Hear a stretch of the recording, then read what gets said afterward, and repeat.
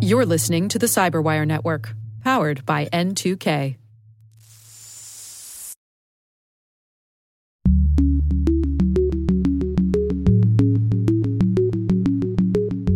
I would have to say the biggest changes started under the Trump administration with the setting up of the Space Council as well as the space policy directives.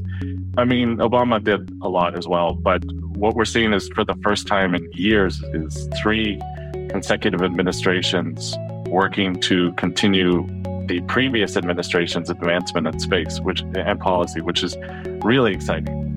Hello, everyone, and welcome to Caveat, the CyberWire's privacy, surveillance, law, and policy podcast. I'm Dave Bittner, and joining me is my co-host Ben Yellen from the University of Maryland Center for Health and Homeland Security. Hello, Ben. Hello, Dave. On today's show, we have a very special guest. Joining us is Bryce Kennedy, president of the Association of Commercial Space Professionals. Bryce is a space lawyer and a regular contributor to our T-Minus Daily Space podcast right here on the N2K Podcast Network. While this show covers legal topics and Ben is a lawyer, the views expressed do not constitute legal advice. For official legal advice on any of the topics we cover, please contact your attorney.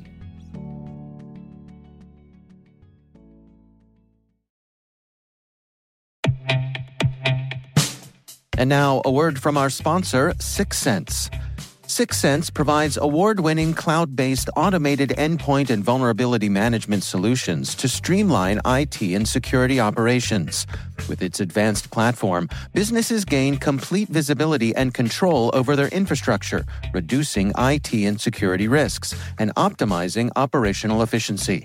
With 6sense, you'll get real-time alerts, risk-based vulnerability prioritization and remediations, and an intuitive automation and orchestration engine so you can focus on your core business goals, confident in the knowledge that your enterprise is secure, compliant, and running smoothly. To learn why enterprises choose 6sense, visit 6sense.com.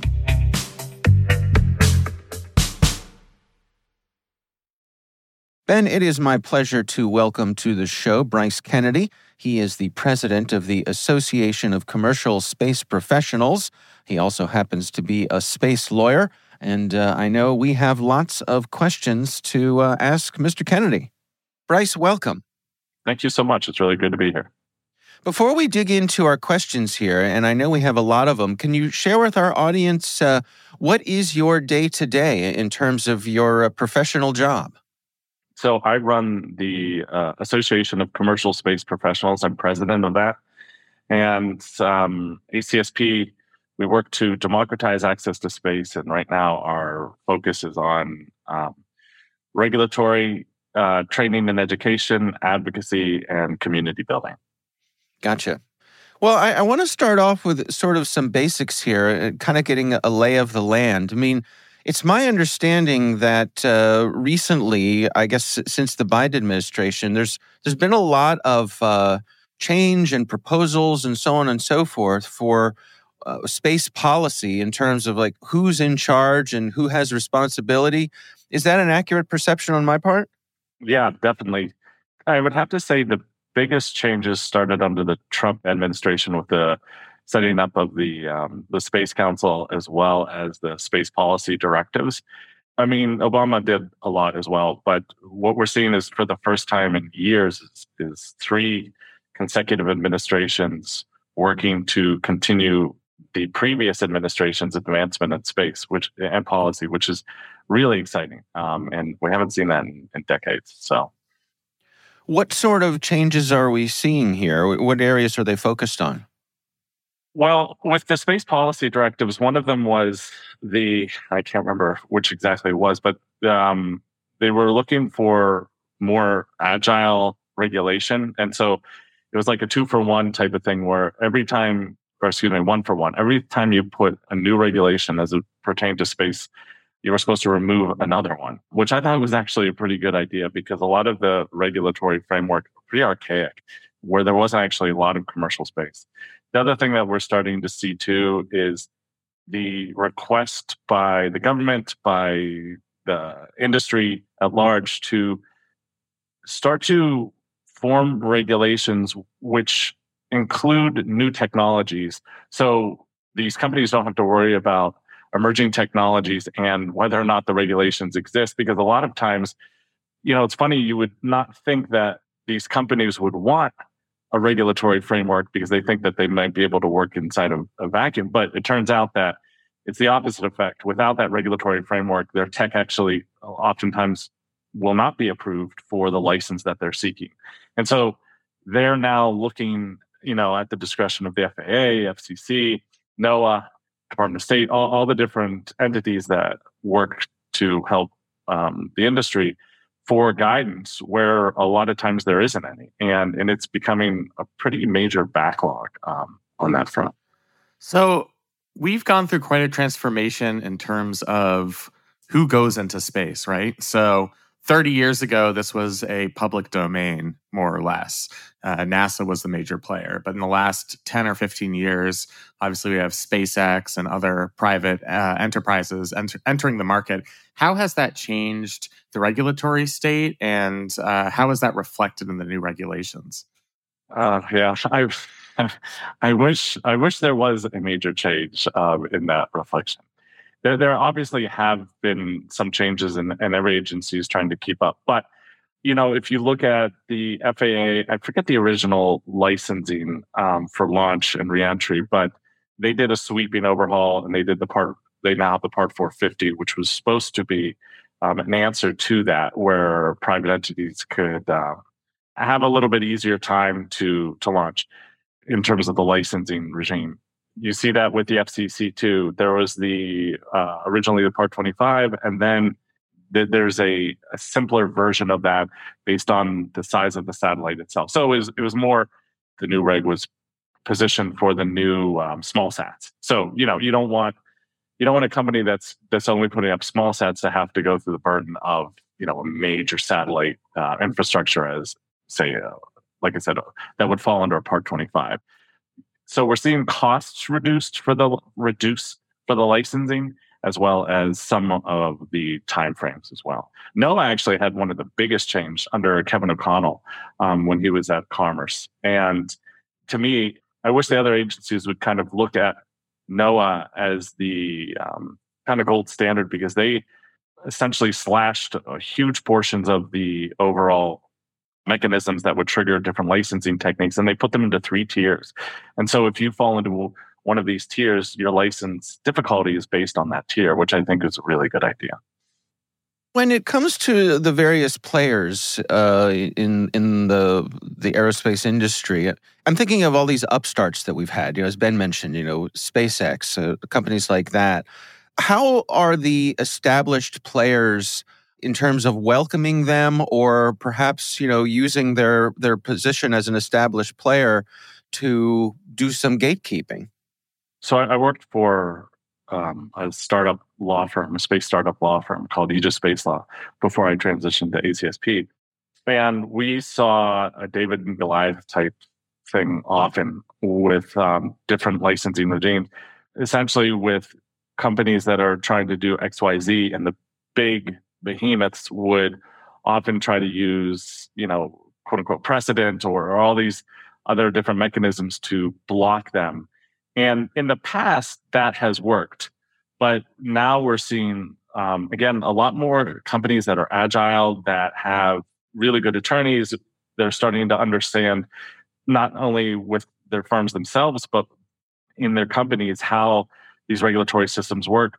So we're starting to see some movement back towards the smaller guys being able to, I wouldn't say have as much power, but a lot more say. The other thing too are the NPRMs, the Notice of Proposed Rulemaking. A lot of companies, the smaller companies, don't realize that they have a lot of say in those NPRMs on different topics that I don't think that they realize how powerful they are. So that's an opportunity too, that companies can start kind of combating these bigger entities. Can I ask a bunch of dumb questions about space law? Yeah, please. Okay. Dave, is that okay? Please. It's what you do best. All right. Because I want to get really down to basics here. What governs space? Who is the governing authority once we've transcended the surly bonds of Earth and get into the into the great beyond? China. No, not yet. Fingers crossed. It is the Outer Space Treaty, 1967, I think.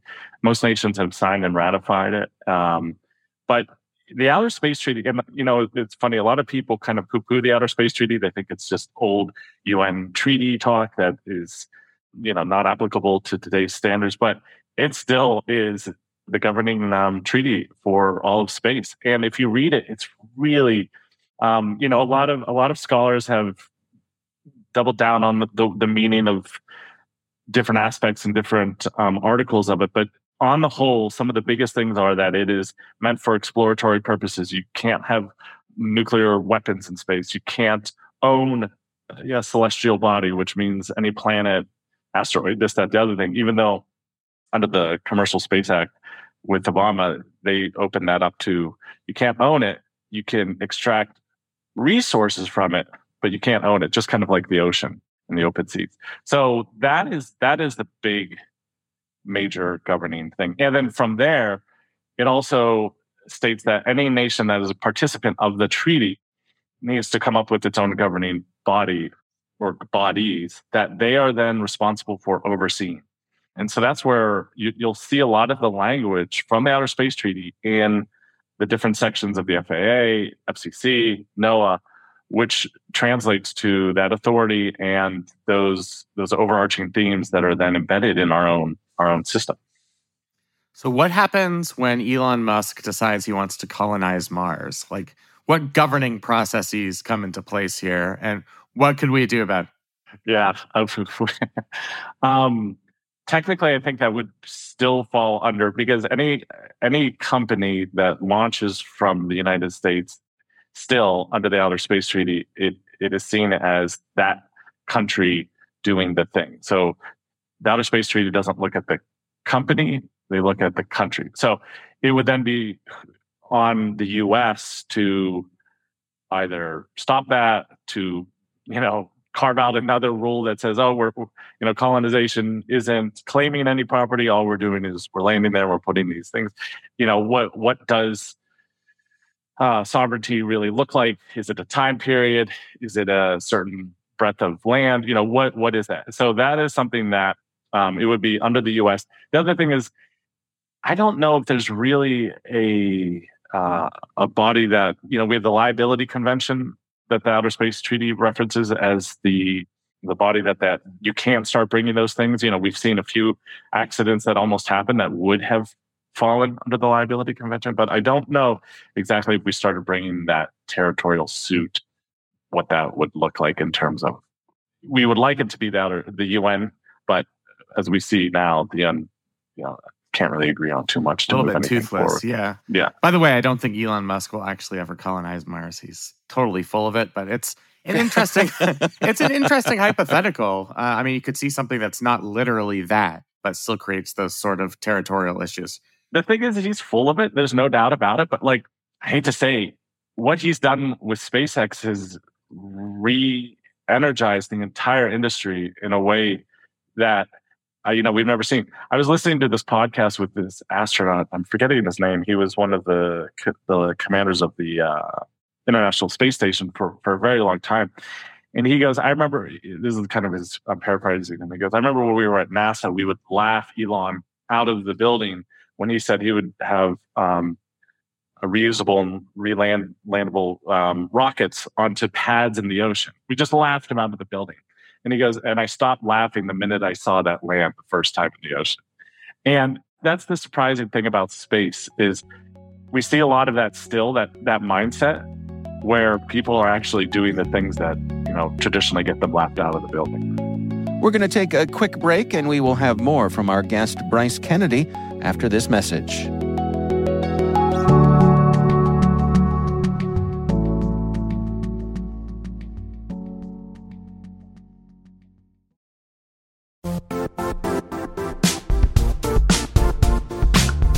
And now, a word from our sponsor, Zscaler, the leader in cloud security. Cyber attackers are using AI in creative ways to compromise users and breach organizations. In a security landscape where you must fight AI with AI, The best AI protection comes from having the best data.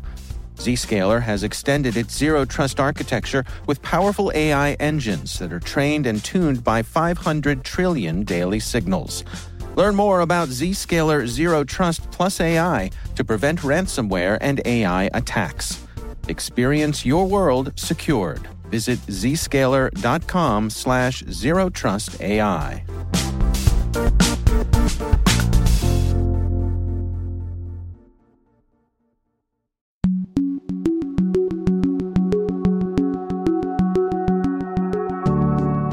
I'm curious, years ago, I was in the world of broadcast television, and I had befriended a satellite engineer.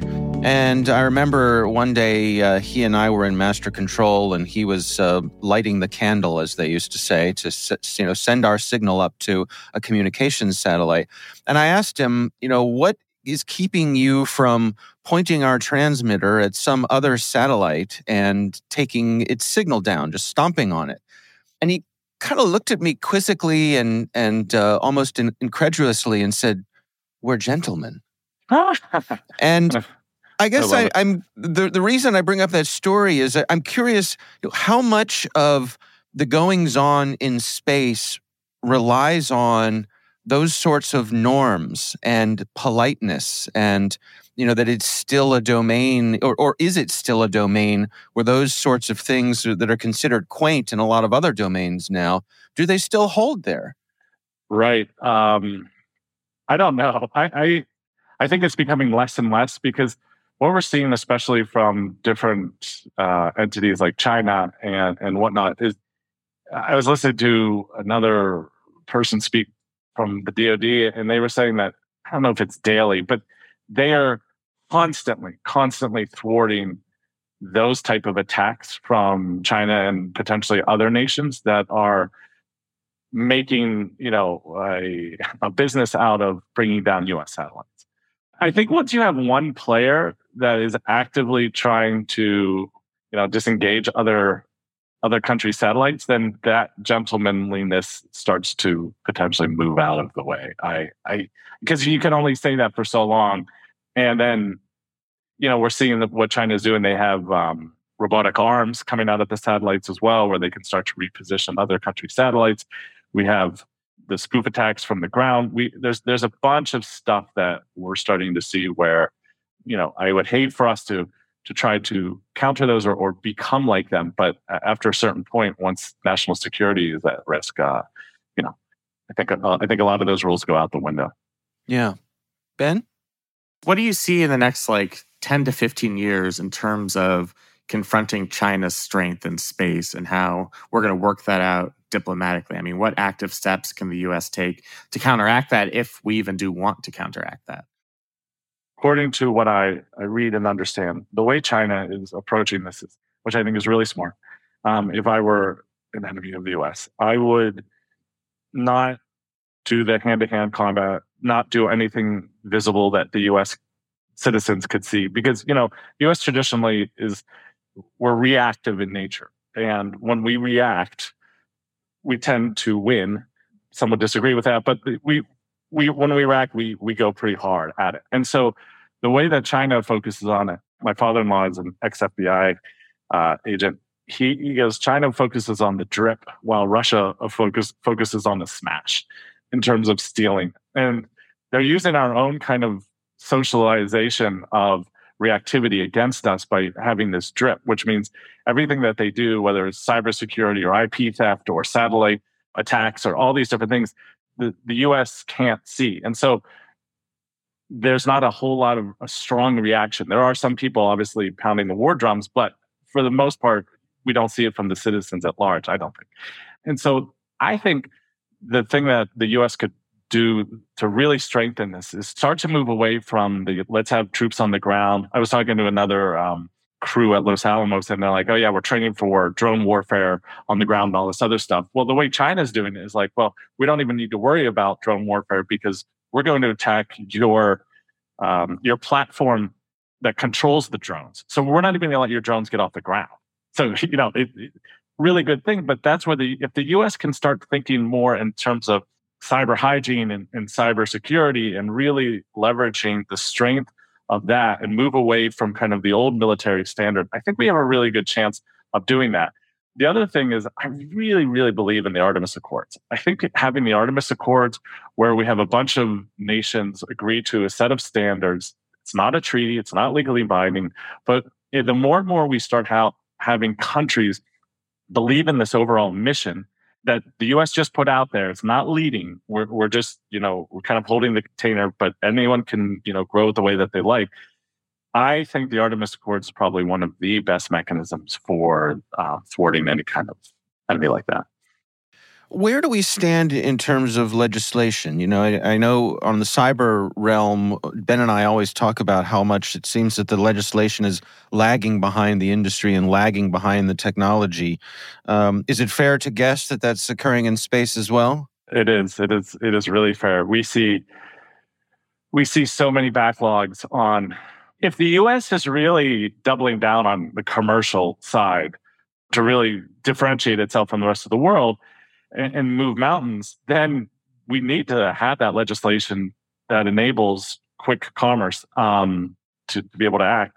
And we are not seeing that. We're not seeing that at all. And what scares me, again, is people always ask me, and I'm not a pessimist by nature. I wouldn't be in space if I was. But I still think it's like, what's it going to take? And anytime I've ever seen really massive change, it's always been a disaster, a war, something that has, again, allowed the U.S. to react in a way that kind of woke them up and moved quickly, for better or for worse. So that is, that's kind of where I think we're heading. Yeah. Ben, last question? Let's make the last one a fun one. We've had a few hearings about UFOs in the United States Congress. The videos are somewhat compelling. Are you a believer? Let me say this. I'll say this. I think, based on the evidence and starting to see, especially with the James Webb Telescope, the sheer immensity and vastness of space that we have no idea. Like it's even hard to comprehend that we are the only organism out there.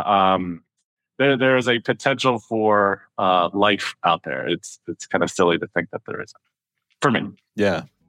All right. Well, Bryce Kennedy is president of the Association of Commercial Space Professionals.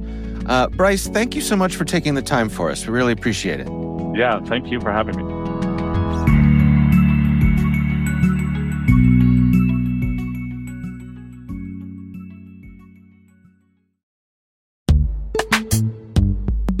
And now a word from our sponsor, Netskope. Netskope is a worldwide leader in SASE and Zero Trust. Its unified platform, Netskope One, provides optimized access and Zero Trust security for people, devices, and data anywhere they go, helping customers reduce risk, accelerate performance, and get unrivaled visibility into any cloud, web, and private application activity. To learn more about how Netskope helps customers be ready for anything on their SASE journey, visit netskope.com.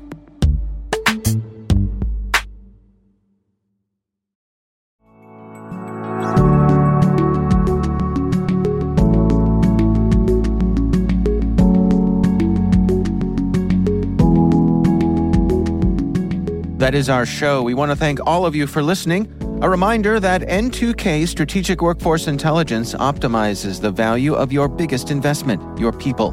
We make you smarter about your team while making your team smarter. Learn more at n2k.com. Our executive producer is Jennifer Iben. This show is edited by Trey Hester. Our executive editor is Peter Kilpie. I'm Dave Bittner. And I'm Ben Yellen. Thanks for listening.